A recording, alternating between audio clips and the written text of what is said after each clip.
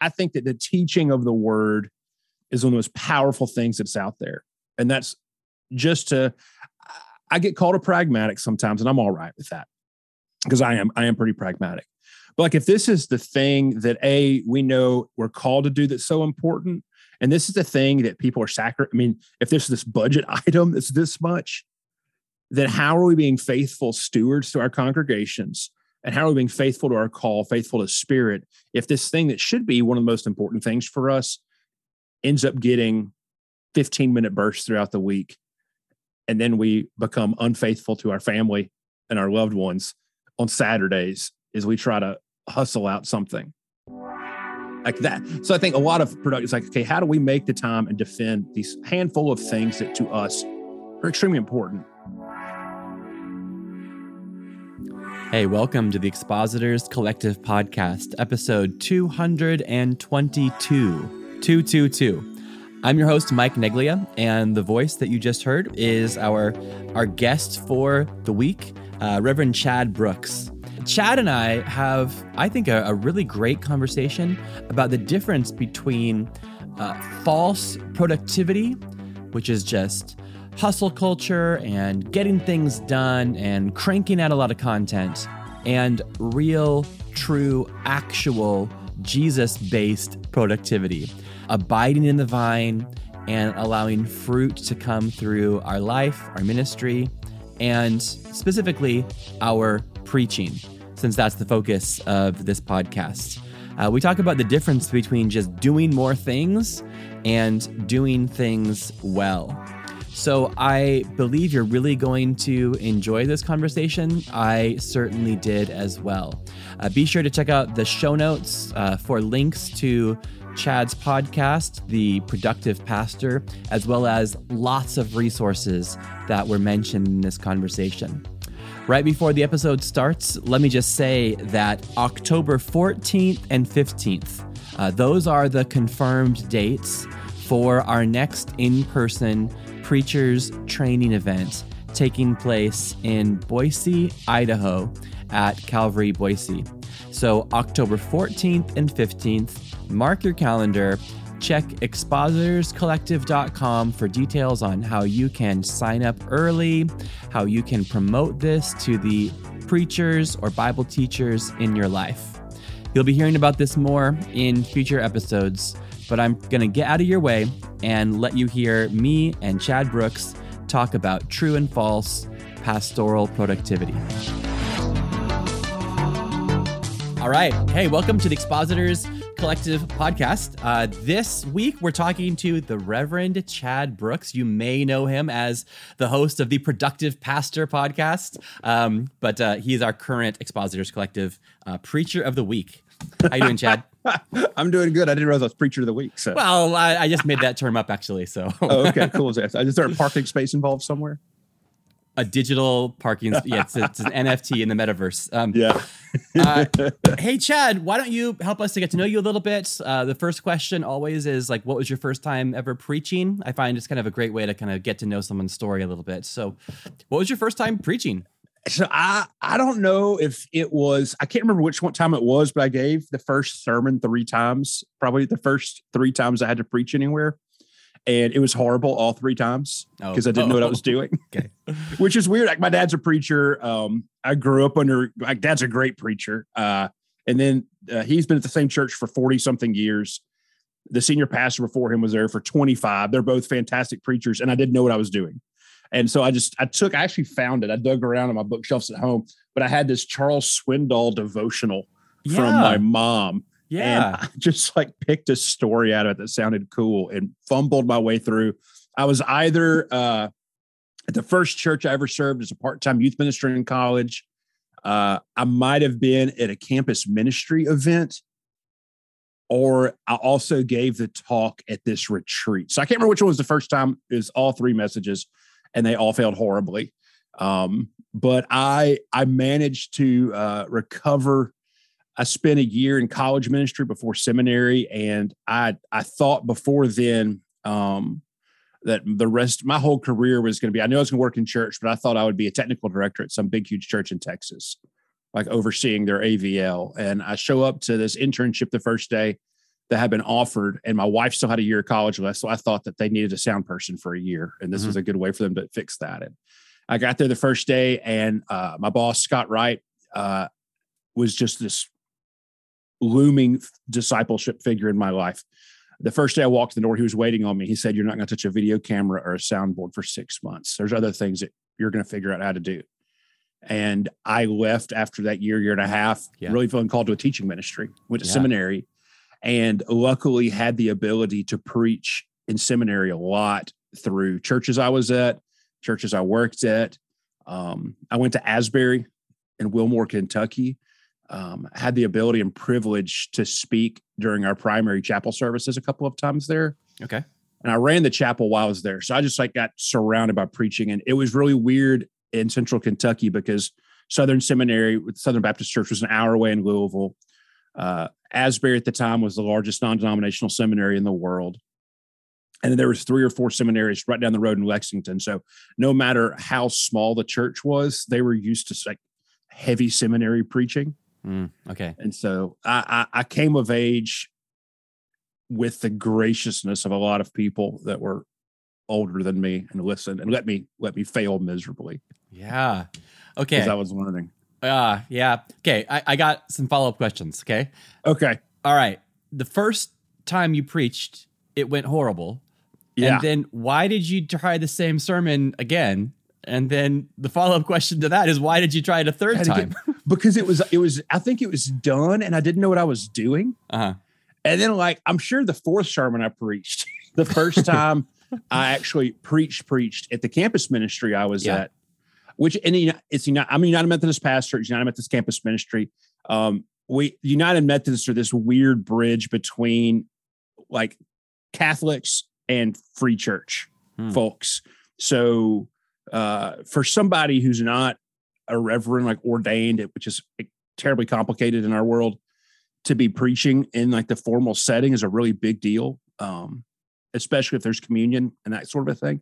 So the 4th time I preached in campus ministry, I think I preached for an hour and a half because I had 2 things I wanted to say and also ended up sharing my testimony. And it was terribly, terribly long. It was surprising for someone who's surrounded by preaching as much as I was that nobody ever sat down and said, "Hey, listen, this is what you need to do." I was going to ask that. Yeah. So, so your dad or other kind of mentors in your life, when was the first time someone gave you some constructive feedback? It was after that hour and a half long. Okay. 2 sermons. And it was Scott Wright. It was my boss there. I think I was just too hard-headed to ask my dad what I should do. Okay. Yeah, man. Hour and a half sermons. There's a thin line between a very long sermon and a hostage situation, It's horrible. Everyone is just there and, they can't leave. And there's this kind of sense of I should stay. Thankfully, in that context, what normally happened on the weeks was much more of a dialogical thing, to where you were there was a talking going on for an hour and 15 minutes, but it was a lot of back and forth and everything. So but yeah, it was horrendous. I have it somewhere recorded and I didn't know what I was doing. Yeah. Did they have to flip the tape over halfway through? It was long enough ago where it might've actually been on cassette tape. Yeah. So, yeah. No, I really learned a lot when I got to seminary and I was able to work. And the reason my ministry career is so backwards. I went to seminary because I wanted to work for this guy named J.D. Waltz, who's now the editor-in-chief of Seedbed Publishing. And he told me the only jobs he had to offer were student worker jobs. So I had to be a student to work for him. So I decided to go to seminary to work for this guy. Okay. Get into massive debt. Yeah. Okay. Yeah. But he's the one who really, because he's a poet, he's a writer, he's a great preacher. He's a storyteller, and he did a fantastic job helping me understand how I preached. He was patient and he was encouraging. I think that's the biggest thing in these preaching relationships is, especially the first couple of times you get to mentor someone in preaching, you try to turn them into a little you. Mm-hmm. And JD did a fantastic job at knowing me well and say, hey, why don't you try this? And that sort of thing. So I was lucky. Yeah, what a gift. Yeah. Well, following on from that, like under the influence of JD and others, like how have you grown as a preacher from those experiences? And maybe to put it another way, like what are the practices that you've stopped and started in the decades that have followed? Yeah. So I remember, leaving seminary, this was 12, 13 years ago, thinking like, okay, I'm good at this. And I know what I'm doing. I've done this enough and a lot by then. And after like the third or fourth week at my first church where I was a preacher, there's this glazed over look in people's eyes. And that's when I had this realization. And I thought like, I'm leaving this environment where, you had tiny country. I'm not joking. I joke and I exaggerate a lot, but I'm not joking this. You had churches that did not have indoor plumbing in central Kentucky, like still outhouse based, and had folks with PhDs from Ivy Leagues as their preacher every Sunday. And so I leave there, go to your typical Methodist church. So high steeples, robes, like all the fancy stuff, and realize that they had a lower level of, not lower, but their understanding of scripture wasn't as heightened. There was all these things they weren't used to. And that's where I had to realize, okay, context matters a lot in preaching. Yeah, of course. And not being this traveling preacher of sorts, or this or a solid fill-in kind of person. But that's where I began learning that, inviting people into things matters a lot. And that there has to be a level of desire, because I still do think that holding people captive from years ago, that hour and a half long sermon sticks out. But I also began to learn so much then about context and what does it mean to discern the things that God is asking for this congregation to go through and to learn. Like, what is the thing that happens during that sacred moment of preaching? Mm-hmm. And I began to learn to realize that the conversations I was having with people on a Tuesday morning over coffee or this, all these other things really begin to inform what folks actually need to hear about and what God might be asking you to do, rather than just seeing preaching as this island that you have that nobody else can tell you what to do over. Sure. Does that make sense? Yeah. I think it. Yeah. I jotted down. You talked about like inviting people into things. Yeah. So how do you invite people into things, and what does that mean in your context? Yeah. So I typically, every preacher has their home bases almost, and my home bases are anything really weird in the Old Testament. Okay. Yeah. I wrote a master's thesis on preaching Revelation. So you get me anything apocalyptic, it's an easy place for me to be. Or a few years back, I went through this rabid deep dive into the Gospels and only preached out of Gospels for a year. And they're all narrative-based things. And I think that so much in Scripture, we come to it, or the average person comes to it with we assume they know what's going on. Like my background, like I'm a preacher's kid. I grew up in church 3 times a week, sat under good preaching, all these things. Like I read way too much, when the average person that's sitting in there has, like, they might read scripture once a week. Like we reach a lot of nominally religious people, but in the Bible Belt where I am. And so there's a lot of assumptives about what Christianity means, about what scripture says. But a lot of times those are just that, assumptives. And so I think that inviting people into that store, I think sometimes that's setting the stage. That's helping them realize, hey, these are the things that are going on. These are the external cultural pressures that are being applied here. These are some of the emotions that you go through and that they go through. And so typically in my preaching, I spend a solid third of messages really just kind of setting the scene to where these aren't just these figures or characters or stories or lessons that live on some different plane of existence, but these are real people going through real things. And this is how the living God speaks to them and challenges them to live in a different world. Yeah. Yeah. So helping people to see that it's, that there's some kind of continuity between these ancient stories and our contemporary situation.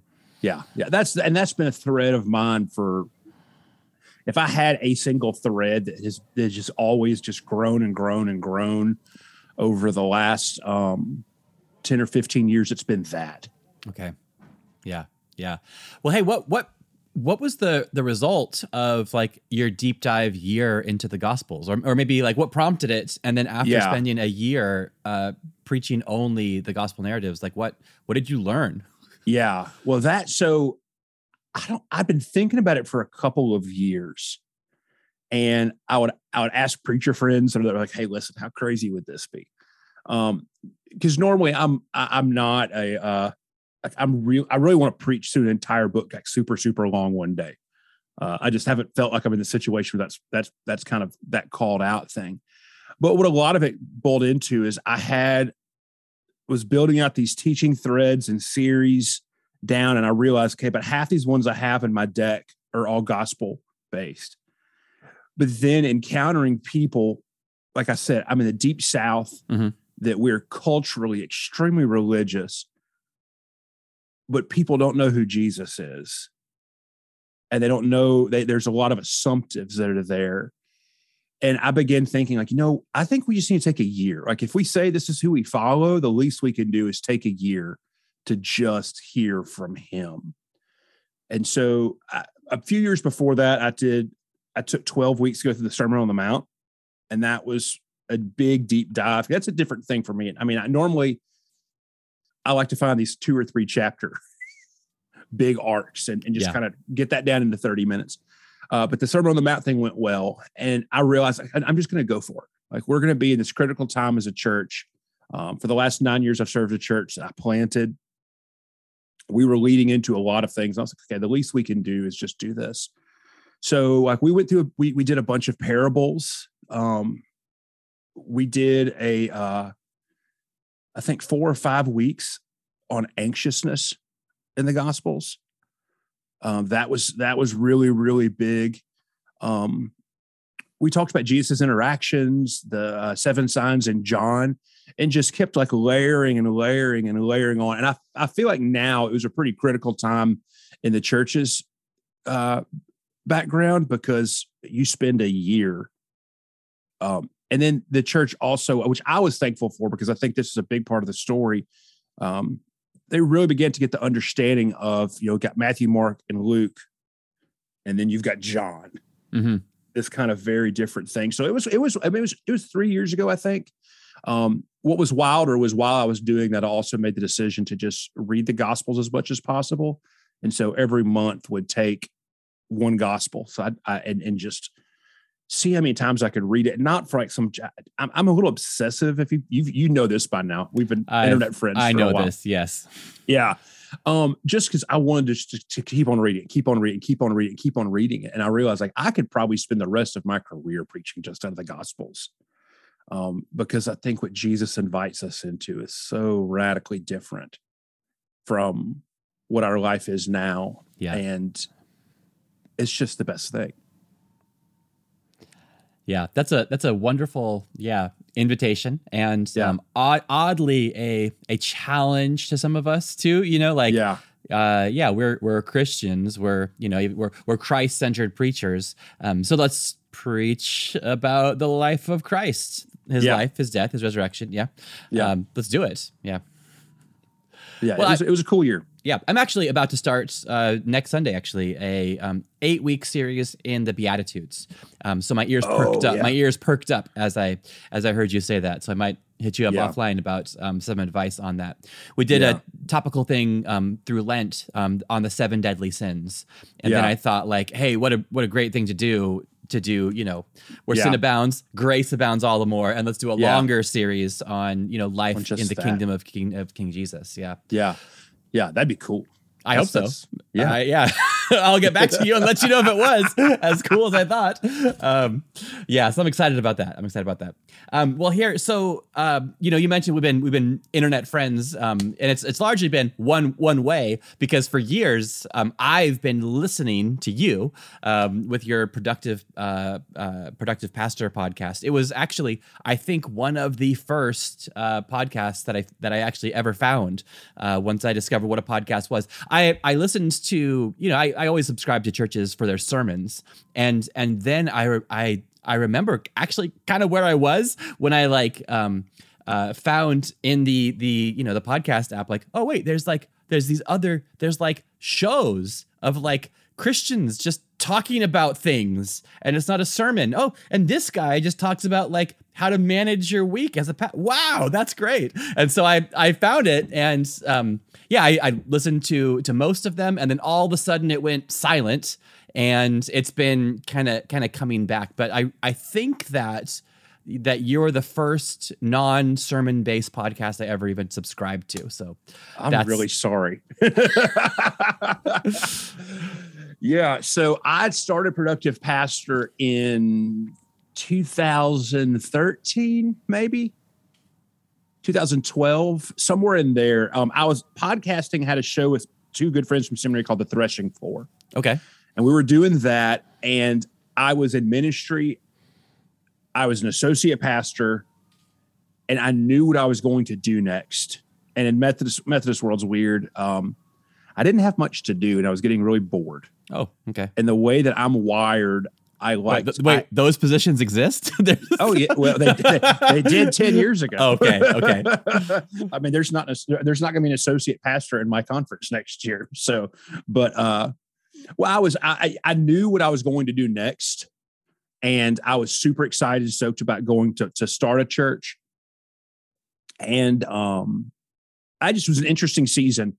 And it's a lot of stuff I've been talking about this current season on Productive Pastor is there's things that give you energy in life, and making margin for those is a very healthy thing to do. So this is early days of my early days. This is, it's Twitter, 2012, 2013.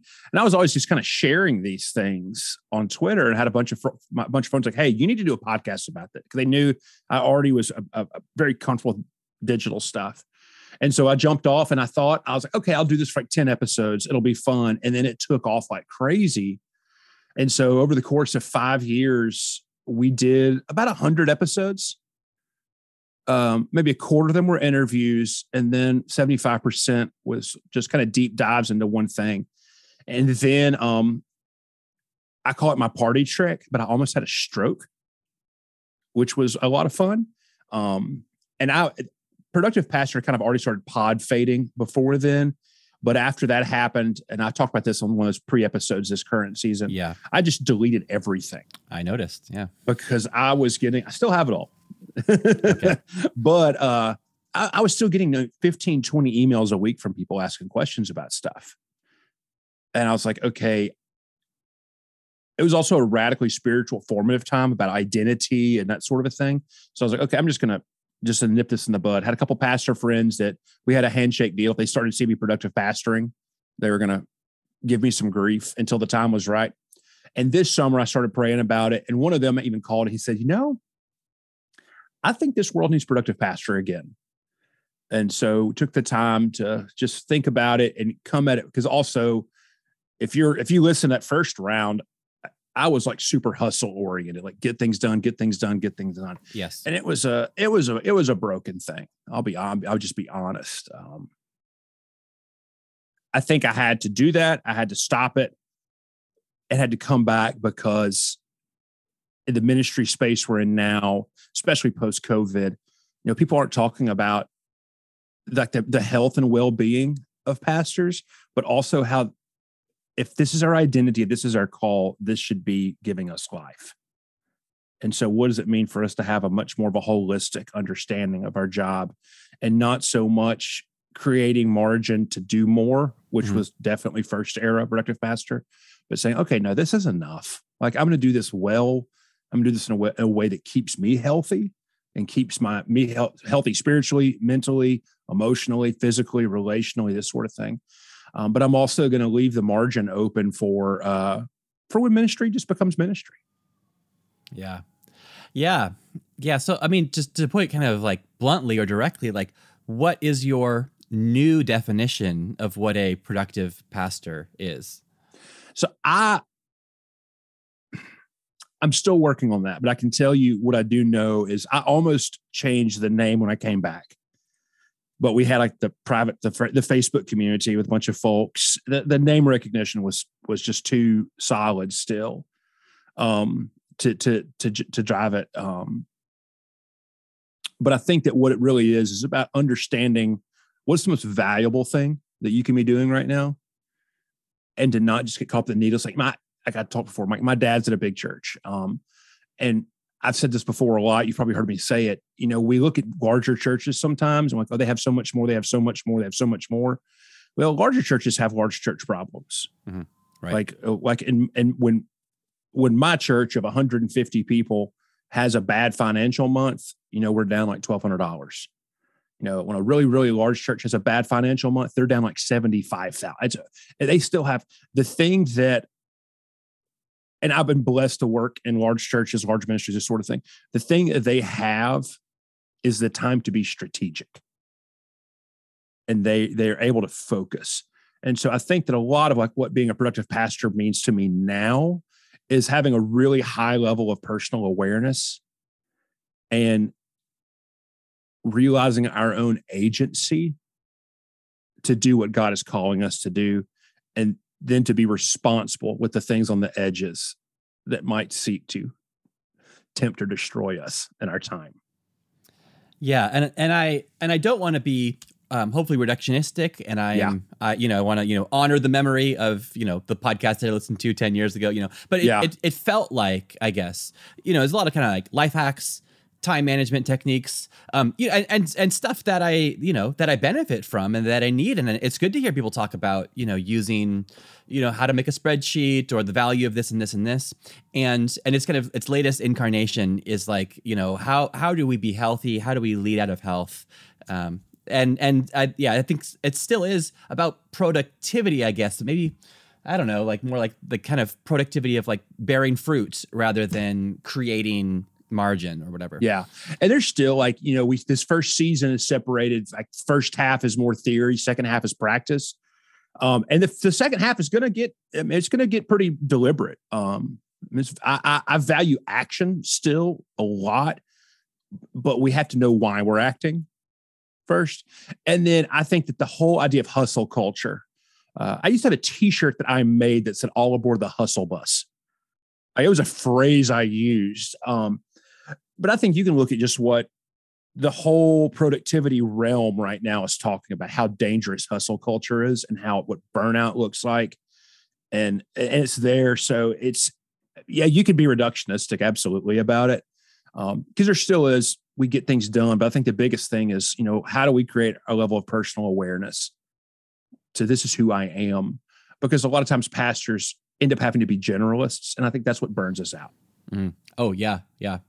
It's a very like on this podcast anyway, we focus on one aspect of pastoral ministry, and it allows us to do a deep dive. And I'm kind of oriented in such a way where I really like this. I could talk about this all day. But there, from time to time, I really make sure to mention like there's so much more to pastoring than just this fun part. There's a whole lot of other stuff. Yeah. But if you also think about it, like I'm working on something that has this data in it right now, but I asked a question over in Productive Pastor Community last week about how much of your time do you spend doing sermon preparation a week? Mm-hmm.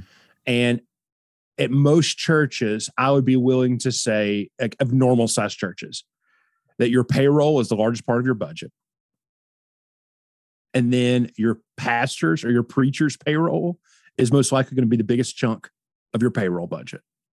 And what people self-reported back in that group, I had over 50 of them, I think, say that 50% of their work week is their sermon preparation or Sunday morning time. So in theory, like one of the largest budgetary action items in your church is preaching. Mm-hmm. But then how often do preachers back burner that? And unless they're intentional about it, the preaching gets the margins because the urgency and the reactivity of ministry steals from that thing. And just to be clear, are you saying that's a good thing or that's a bad thing? No. No. I think that the teaching of the word is one of the most powerful things that's out there. And that's I get called a pragmatic sometimes, and I'm all right with that because I am pretty pragmatic. But like, if this is the thing that we know we're called to do that's so important, and this is the thing that people are if there's this budget item that's this much, then how are we being faithful stewards to our congregations? And how are we being faithful to our call, faithful to Spirit, if this thing that should be one of the most important things for us ends up getting 15-minute bursts throughout the week, and then we become unfaithful to our family and our loved ones on Saturdays as we try to hustle out something. Yeah.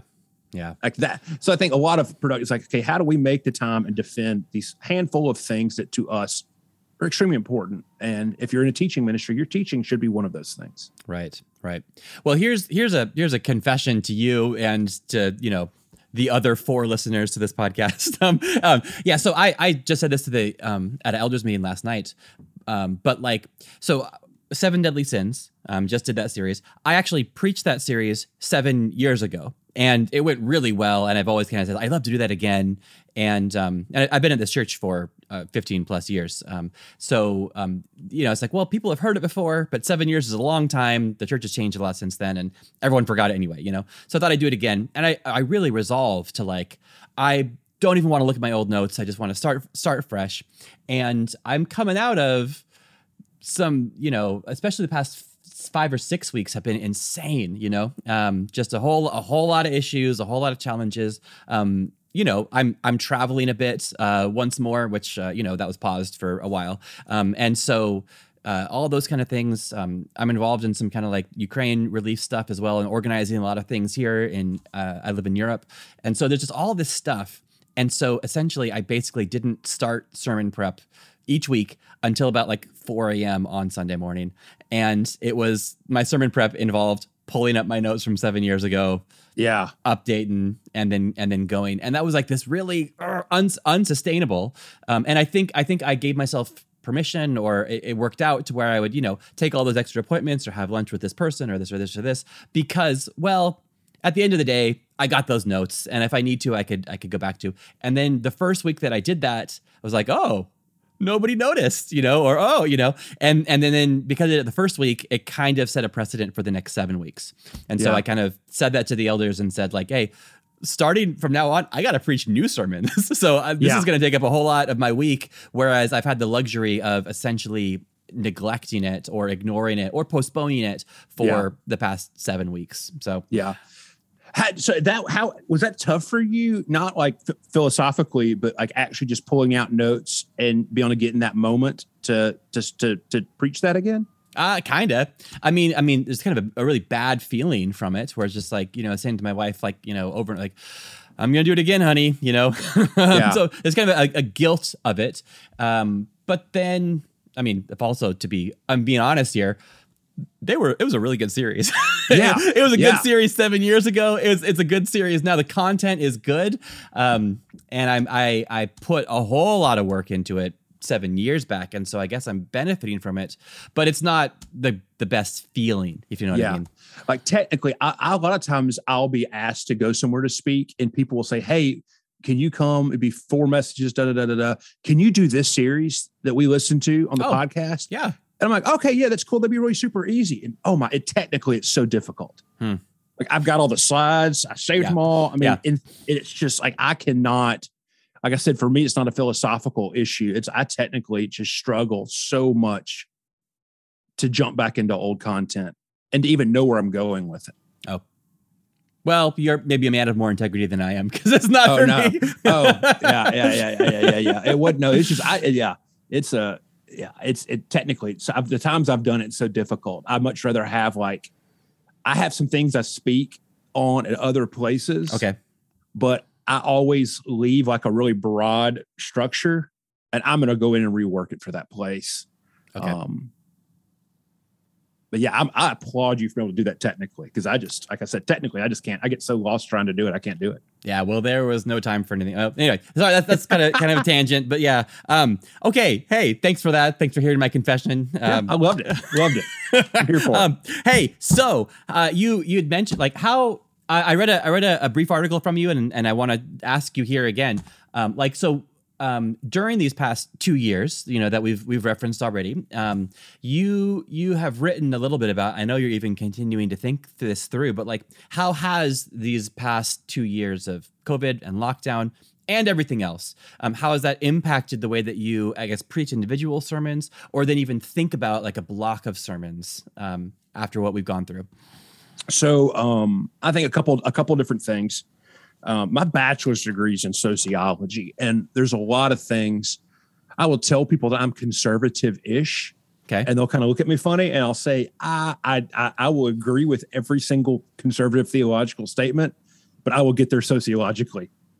That's kind of how my mind functions. Okay. So I'm always looking back at people's behaviors and that sort of thing. And I think that to look at behavior over the last couple of years has been interesting. You look at just all of the massive things. Social scientists talk about COVID being an accelerator. I think like many things that to you are normal in Europe are now happening in the Bible Belt, and people are flipping out, but there's still like massive churches of thousands of people that meet every week. And so like the practice hasn't changed, but all that kind of stuff. So I think it's so much theologically. So I think a couple of things shifted happened. Number one, I think almost every single church learning to live stream over the course of a couple of weeks was really interesting. Sure. We did not stream before COVID. Like I had a thing against it. Like I theologically, right? Yeah. Because you're so tech oriented, I'm sure you could do a great job.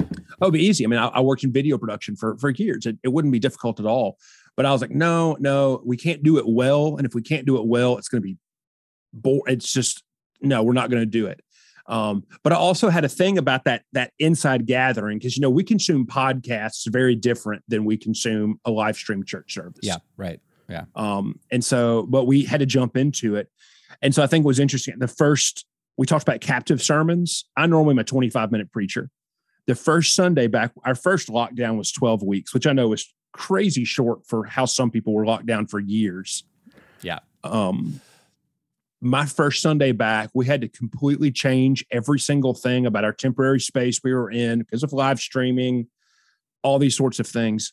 I preached a message, and I think I preached for 50 minutes because I was so off my game, because I'd been used to communicating directly to a camera. And then, like a lot of churches, began asking questions about, okay, do we have some sort of a hybrid worship experience? Because like, how long were you preaching straight to a camera during lockdown? The bulk of 2 years. Yeah. Really. I mean, yeah, Ireland had the longest lockdown of Europe. And Europe is longer than America. So yeah. Quite a long time. Yeah. How long did it take you to shift your teaching style to a camera? I did it starting the first week. How long did it take to get good at it? Yeah. Or I don't know if I ever did, but I think I had a shift, I suppose, after a couple of months when I stopped standing up in my son's bedroom with my little portable pulpit and preaching. Yeah. And then I started sitting on the couch. And I think that was kind of a change. It's a shift. Where it's like, people are watching this on their couch. I should be sitting on my couch as well. Yeah. So that's maybe when that took place. Yeah. So I accidentally didn't realize I did it. And this post is probably going to go live today. But so I got COVID in January this year. Okay. And a late adopter, I see. Oh yeah. I held out, man. It finally got to the house. But both my wife and I got COVID, and I already had the sermon done, and we didn't get very sick at all. We were boosted, the whole 9 yards. So, but I'm on YouTube a bunch. So I came in, and everybody else in my church was fine. We were just sick, and we tested positive on a Friday. So it was too late to change everything. I couldn't find somebody to preach.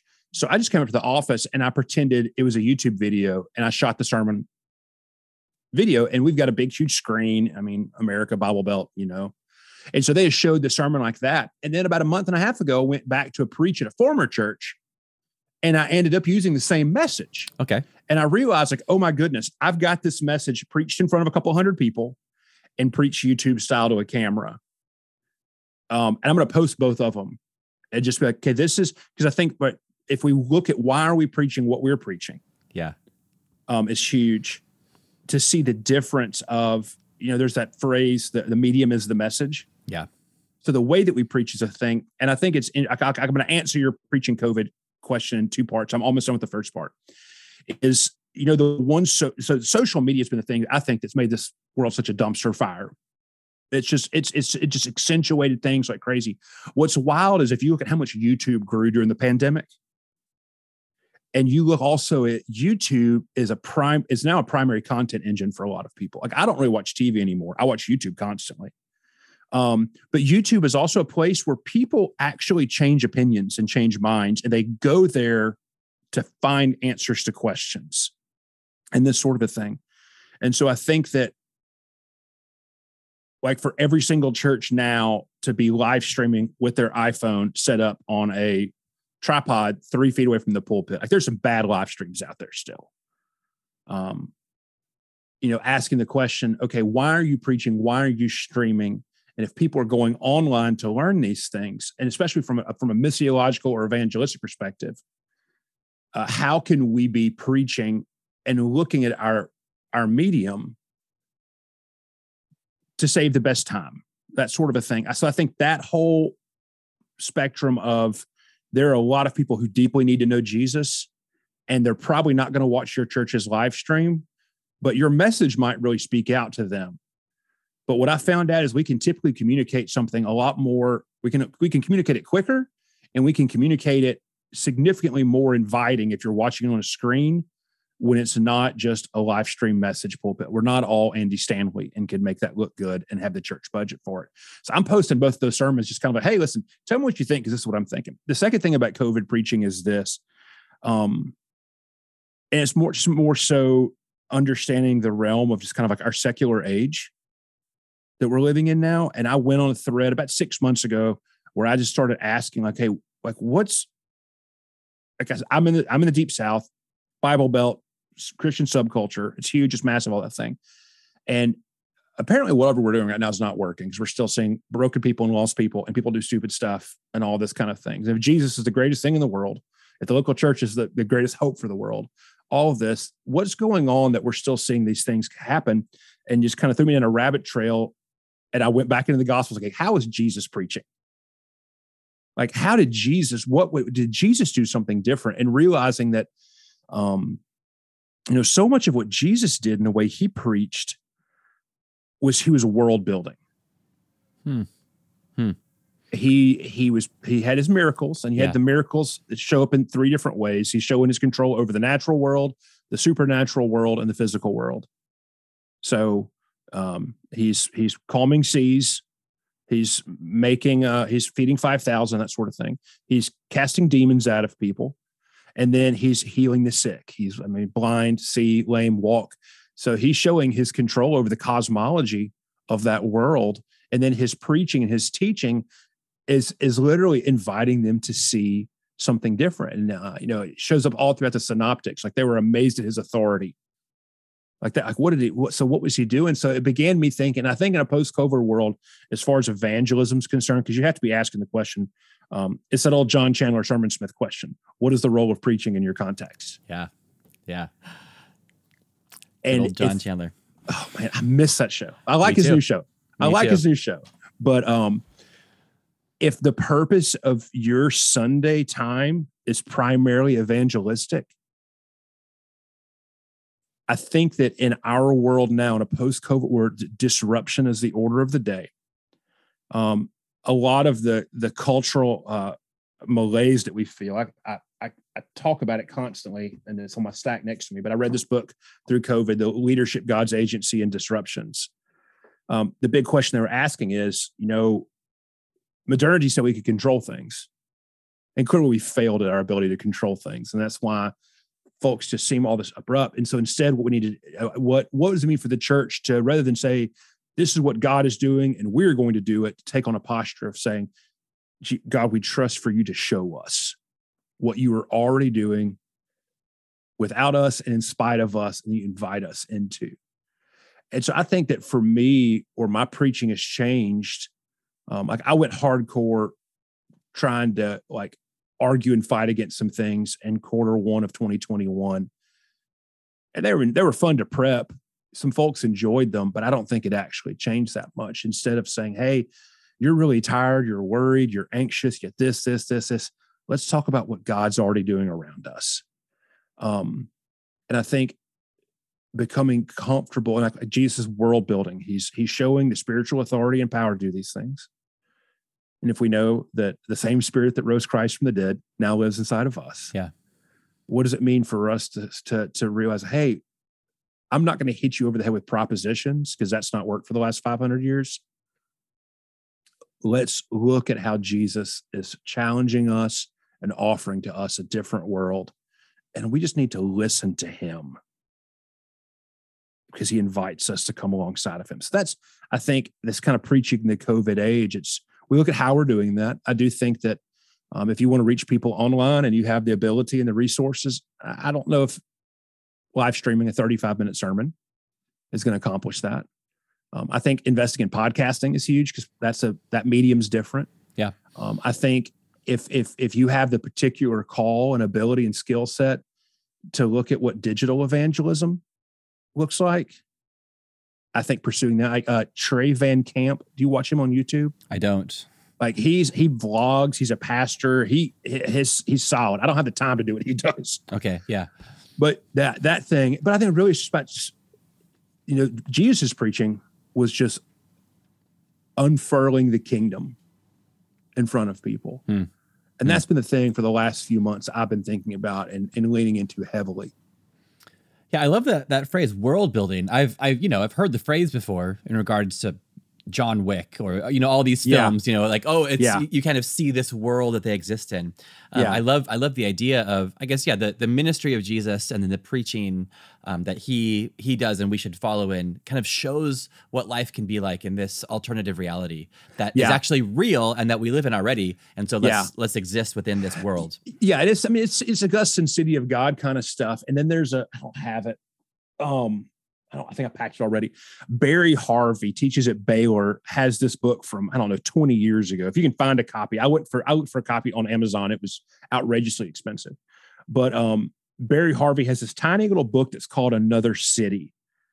And it was a then modern riff off of the city God, but it was about the church being, that Latin phrase, alterna civitas, that really, really is influential about just kind of the church is a standalone outpost of the kingdom, and the power of the Holy Spirit emanates from it. And like Dallas Willard calls the kingdom of God, like the range of your effective will. And so like, that's the thing. So what does it mean to take on that kind of more old school mentality? We're a beacon to the power of the Spirit and the resurrection of Jesus Christ. So how does our preaching do that and not live on just this island outside of our missiology? Yeah. Yeah. Well, thanks for that. As a final question, I was going to ask, what are things you're trying to currently grow in? But it seems as if you might have just answered that question. Am I right? Yeah.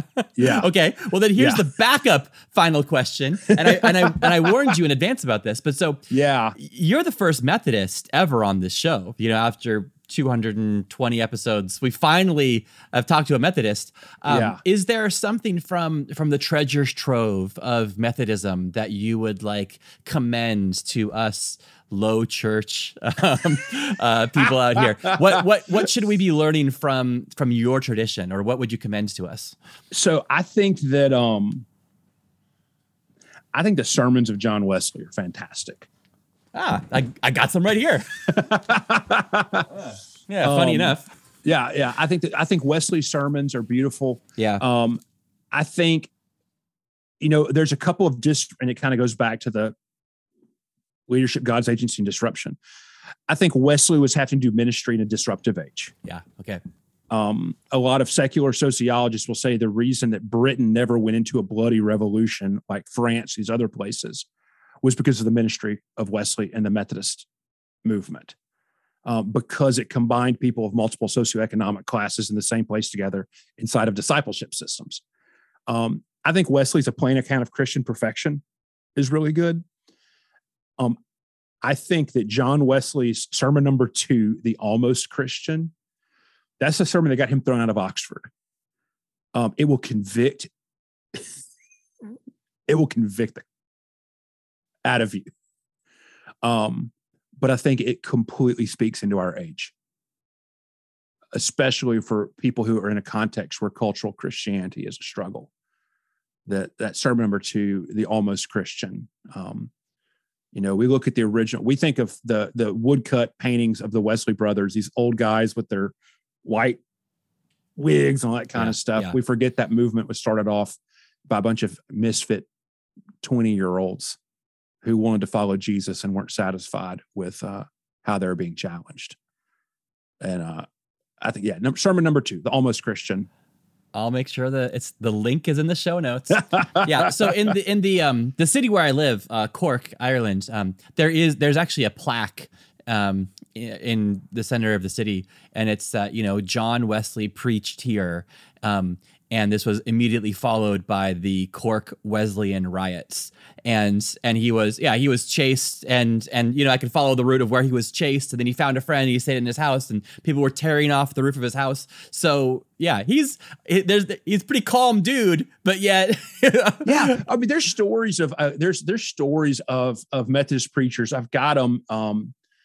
It's these old volumes from the 70s that are all about his itinerant preachers during the movement. But one guy was talking about how he was preaching. People were lighting like pine tar knots and throwing them at him while he's preaching. All sorts of horrible stories. You got to realize like how the gospel confronts society at that level.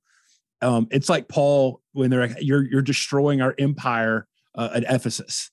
Like our entire economy has changed. It's like what happened with all these little dudes preaching, riding on horseback that so threatened refined people in Great Britain in the 1750s. Yeah. To chase him out of town like that. Yeah. Yeah. Well, so thank you very much. We're honored to have, our first Methodist. I hope you feel at home in our little community. And we want to be learning from the best of your tradition. And I love it. I listen to every episode. And so it was an honor to get that email from you a couple months back. Okay. Well, thanks so much, Chad. I appreciate your time. And for the listeners, I hope that this episode and all that we do at the Expositors Collective helps you to grow in your personal study and public proclamation of God's Word. Well, that was great stuff. Thanks to Chad for sharing your wisdom. As I mentioned, I've been learning from Chad for a long time, and it was great to have a long conversation back and forth. And I hope that it benefited you guys as you were listening and learning along. I just want to also, in addition to inviting you in October 14th and 15th to Boise, also want to invite you to our Expositors Collective private group that we have on Facebook. If you go to facebook.com/groups/Expositors Collective, there is a group. I think there's 370 people in there now. And we all just kind of geek out on preaching together. We discuss the latest episodes. We ask questions. We get answers. We have just real nerdy preacher conversations, and we want you there. So if you are still on Facebook, well then do request to be added to the Expositors Collective private community. Okay, I hope that you're subscribed to this podcast because next week we have an episode like none other. We have a long and engaging conversation about ways and means to understand and interpret Genesis chapter 1, and then the implications that can have for our teaching and preaching ministries. I hope you have your thinking hats on because next week is going to be an episode that you don't want to miss. I'm going to leave you with a clip from Dr. Greg Davidson and Kenneth Turner speaking with me about their latest book together, The Manifold Beauty of Genesis 1. Yeah, for me, I approach these issues from my church context and my teaching context. I'm in the pretty conservative part of evangelical Christianity. And so I'm coming from that context, dealing with issues that my students are addressing or people in my church. And a couple things I think that where this kind of hits for me is similar to Greg. Ironically, in a debate that is trying to defend the Bible, I often think the Bible is being sidelined, or there's just a very simple, flat way of, but the questions we're asking about the Bible are a set of questions that don't get into the richness of the Bible. So I felt like the Bible, especially coming from somebody who's immersed in ancient Near Eastern literature and Hebrew culture and language, thinking there's a lot here in the Bible. Forget the science discussion. The Bible's being kind of sidelined.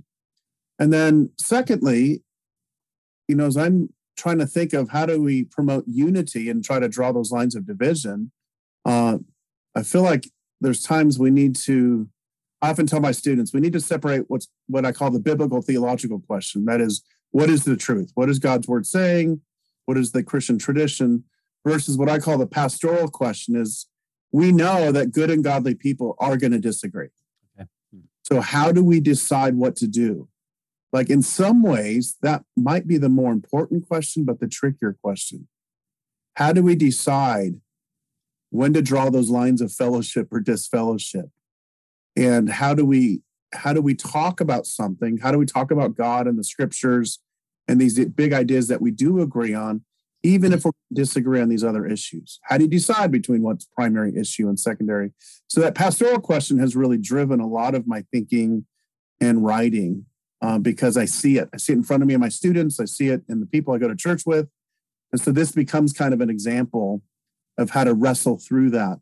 And part of the strategy is to, hey, why not sideline to a degree the science and historical questions? Not to say they're unimportant, but they are secondary to the literary and theological issues. And why don't we begin to unfold the richness of God's word?